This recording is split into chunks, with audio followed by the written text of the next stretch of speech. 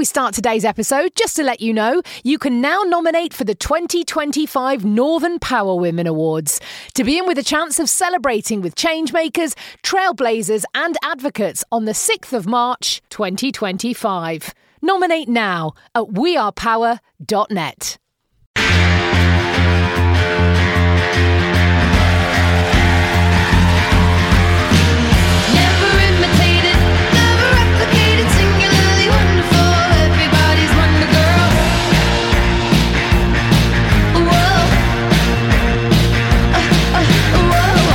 Northern Power Women Podcast.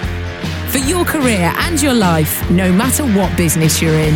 Hello, and welcome to the Northern Power Women Podcast. I'm your host, Simone Roche, and this is the final episode of the We Are More season. We have been talking to some of the fantastic winners, commended and partners of the Northern Power Women Awards this year and catching up on all that has happened since March, which seems to be lots because everyone's so busy and amazing out there. And today I'm delighted to be joined by Crystal Hicks, who's the Chair of Women in Social Housing and the Assistant Director of Customer Service for Your Homes Newcastle. Crystal is passionate about positive change and social justice and has worked across the public and voluntary community sector, including social housing, homelessness prevention and the arts and culture, and is totally passionate about partnerships, collaborating changes, something we are also super passionate about. Crystal, welcome to the podcast. Hello, thank you for having me. And it was great because we had a chat the other week when you were at the judging as well, and I always love getting the winners back onto the judging process because I think sometimes you don't quite realise what goes on, do you, behind the scenes? No. It was an absolute eye-opener to the quality and standard of applications. So, yes, it was a humbling experience. Oh, well, you won the Innovation Award this week for your work with WISH, which is the Women Working in Social Housing. Tell us about it, what it does and what its purpose is. Okay, well, so WISH is really about creating a fun networking community of encouragement and support for women working in the social housing sector.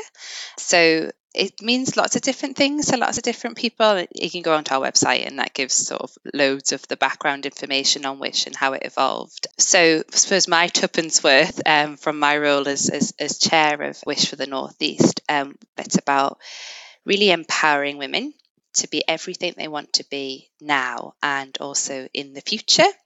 And it's really done through generosity and kindness and support across a network of wonderful women and organisations. I think my observation around WISH is that it's not the same experience for one member to another. Some women work for really supportive employers, sort of like 100% committed to their female workforce and positive health and well-being, but other women don't. So we're there for all women working in the sector, really, helping them where they're at on their career journey, on their personal journey to really thrive. And you talked about employers, and that's you also work with them too, don't you, to help them understand what women need in their careers? Yes, so a big focus is on working with employers. So we're not about lobbying employers to change. That's not really our place in the equality landscape, but there's lots of fantastic organisations that do that. We see our role as one to work alongside employers as partners. So employers become members of WISH and we work with them to really encourage them to allow their women working in their organisations and empower the women in their organisations to create a network and to thrive and to develop. And then where we do have sort of good practice and things to celebrate, we share that with them and we encourage them, but it really is about collaboration for us. And that's what you said at the start, that partnership thing, is that the thing is that whole, I love it's an African proverb, isn't it, that, you know, on your own you can go fast, but together you can go far. And I think that's where partnership and collaboration comes in. So tell us about the wish list and why you felt compelled to launch this. So back in the dark, dreary days of winter 2020, if you can remember those, when we were sort of in that mull of this pandemic and not quite sure what was going to come out of it, we really reflected as WISH and said, what's our role in this? What can we make of this? And we decided that the best thing we could do would be to survey our members and ask them, in a post-pandemic world, what is it that you want from your employers? one of our male allies jokingly said to me, look, if you can tell me what women want and bottle it, you'll be a really rich woman. But you know what? I feel really rich because what we learned from that survey didn't really surprise us. You know, it's not changed what women want for hundreds of years, really. But I think the difference that was coming through from the survey is that we're really on a dawn of finally being able to demand these things from the workplace. The workplaces seem to have really have caught up a bit. So we said, okay, well, let's bottle that. Let's put that into a wish list of what women want working in social housing. And let's challenge our social housing sector partners and the employers themselves to pledge their support to it and actually commit to delivering on it. And we hear all the time, don't we, that, you know, organisations want to be really good at diversity and inclusion and they want to improve. But actually the reality is that they don't often know how. It's really difficult to know how to do that. So we decided that we were going to produce this wish list and say, look, this is what women are saying that they want you to deliver on. So it's things like flexibility, inclusion. They want to be in the room when decisions are being made. They want to have an ally in the room and be represented and hear their voice within those decisions. They want to be trusted, to be able to juggle everything that, you know, women so often juggle so well and not sort of be micromanaged. So we really laid that out in the wish list and said, you know, come on, sector, are you up for this? Put it out there to the sector. And what has the response been like from your employers? You know, when we sent the pledge out to employers, I had a bit of a wobble. So I think for the board, I think, you know, I was putting on this really sort of confident face, like, yes, this is going to land really well. And I remember sending the email and just shutting my laptop and thinking, I can't stand to see what they're going to say. It's going to be awful. This is going to be a car crash. You know, you have that imposter syndrome. I thought, oh, they're going to say, who does she think she is? But you know what? I was so surprised. Within days, chief executives and chairs were coming back to me and saying, absolutely, we pledge to this. This is right on message with what we want to be doing. Some of them didn't. We'll not talk about them, but the majority did come back and say, yes, you know what, we are in. And I think the willingness of employees in the region to really get on board with it has given us that boost to really go on and to promote it, but to really give us that energy behind building upon it moving forward. And you talk about your champions of change. You know, we here at Northern Power Women, we're always passionate about, you know, this is all genders. You know, we need our allies, our advocates. And I know that, you know, the collaboration that you've been driving, that male allies are really key, aren't they? It is indeed. And I think for me, I stress this all the time, but men are not just the problem. It's not just men. And I think, you know, we create an us and them if we talk about it in that way. We've got women in social housing who, you know, over the years have maybe done quite a bit of damage around inclusivity and diversity for their female sisters. So it's both men and women who need to step up and be the change and lead that change. And yes, we've got male allies from boardrooms, chief executives, all the way through organisations in the sector who are championing our cause whenever they're in meetings. You know, whenever I email them and I say, oh, can we have your support for this? Or could you do this blog? Could you put out this piece? Could you endorse this? They're absolutely responsive. And it's making a real difference because, you know, I think if you see someone like you who's speaking about inclusivity and diversity and really championing women, then I think it encourages you to say, actually, I can do that too, and I should be doing that too. So that's made a big difference, especially in social housing, where we have real divides across the workforce between men work in certain services and certain surface areas and women work in others. So we've really needed that male allyship to come forward and really break through into those sort of male-dominated service areas within our organisations. So one of the housing associations, Carbon Homes, has said that Wish helps with the cultural transformation needed to support women in their careers. Give me some of the examples of that transformation, because I think that's one of the things we always love, and we'll have information in the show notes about Wish. You know, I think sometimes it's that what we can learn from others, isn't it? Is that key, you know, some of that key things. So tell us what some of those examples. Gosh, how long have you got? To be honest, we've seen what cultural transformation is by looking at the ways organisations have overcome the barriers. And I think Carbon are definitely a really good example of that. Although, you know, they would say themselves they're on a journey and they're quite humble about that.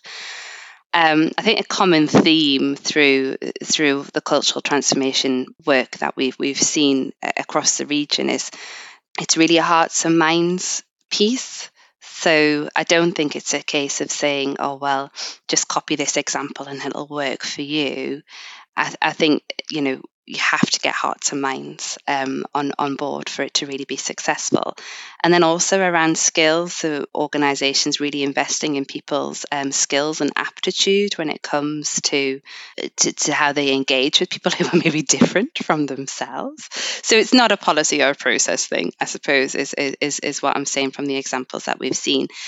In terms of some really good examples, to get a bit specific from it, I think that change from the top has been really key. So, you know, if leadership aren't championing inclusion and respect in how they communicate and make decisions, then there's going to be no surprises when, you know, cultural transformation projects fail. I also don't like it when they're a project. It should be something that's, you know, embedded in the organisation.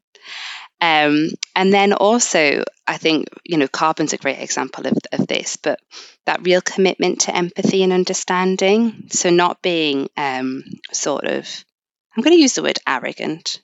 It's quite a strong word, but I think it's the right word. In not being arrogant and saying, actually, we're going to, we know what the problem is and we're going to fix it. But I think being humble enough to say, actually, we know that there's a problem, but we don't know how to fix it. And therefore, we need to get around the table with our employees, with our tenants, with our customers, and really understand their situation, you know, walk a mile in their shoes, spend a day with them, see, you know, what their challenges are. And from that, then that understanding comes.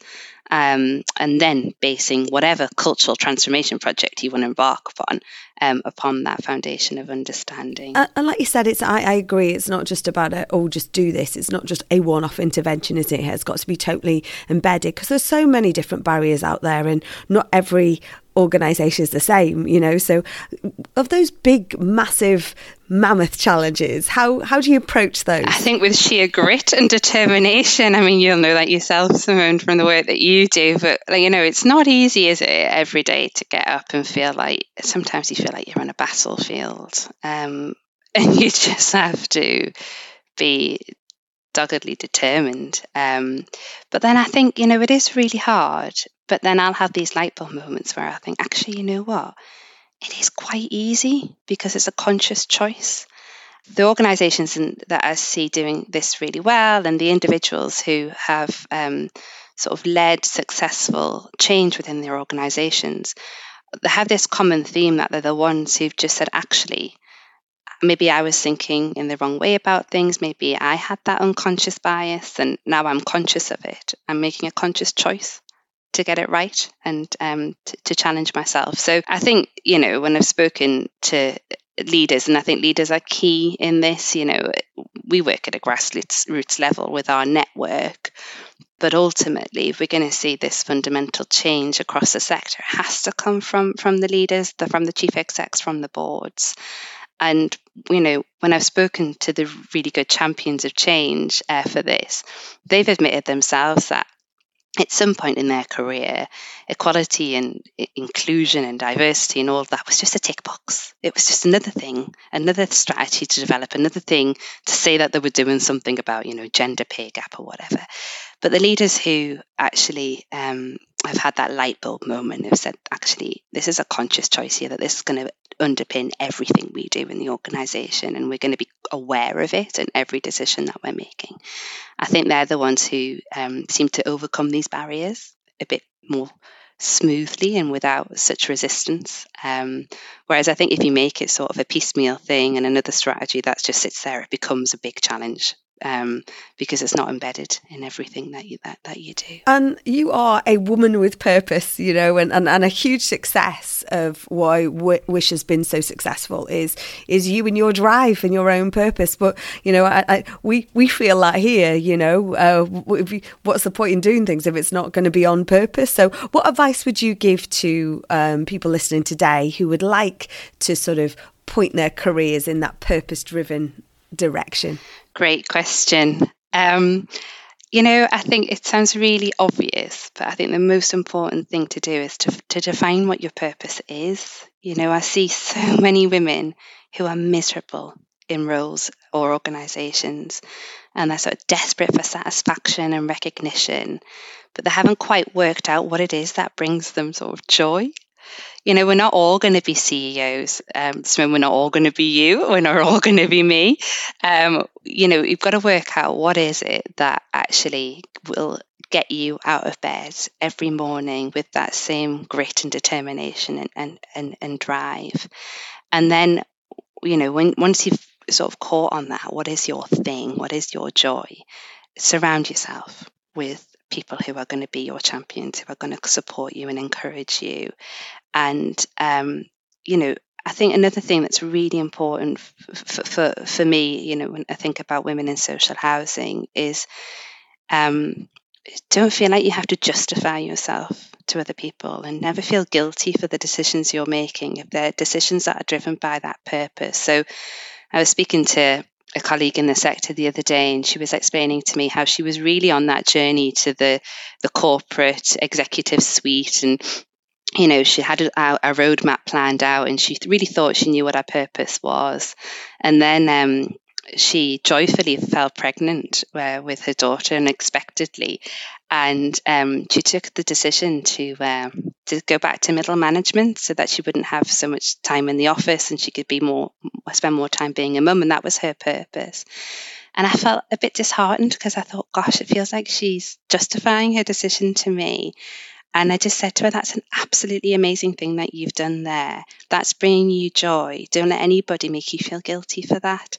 So I think that would be my big advice, you know, in finding your purpose, find your joy. Because there is no one straight line, is there? Is not one straight path. And finally, Crystal, what is next for Wish? Oh, well, we are absolutely determined to maximise our impact in 2023. So we've got one big ticket item coming up next year, which is we're going to do a festival called Wish Fest next summer. And we're hoping that Northern Power Women might come and partner with us, actually. So the idea is that we're going to bring people together to celebrate all the great work that is happening in supporting women in their careers, and provide some love it amazing opportunities and tools for women to do this themselves. So it's going to be a real collaborative and celebratory event next summer. So we're all focused on that at the moment. So watch this space. Love it, Wish Fest. And as I said, we'll put details in the show notes. Crystal, it's been brilliant to chat with you, absolutely, about purpose, about Champions for Change, about collaboration. It's like a Northern Power Women mission statement. So thank you so much for joining us today. And thank you so much for all of you for listening in. Please do follow us on all our social medias, at North Power Women on Twitter and Northern Power Women on all the others, and stay up to date with all of our Power Up sessions and building our profile and your profiles out on the Power platform. Please join us next Monday when I'll be joined by another wonderful role model from the Northern Power Women community. I'm Simone Roche, and you've been listening to the Northern Power Women podcast, a What Goes On Media production.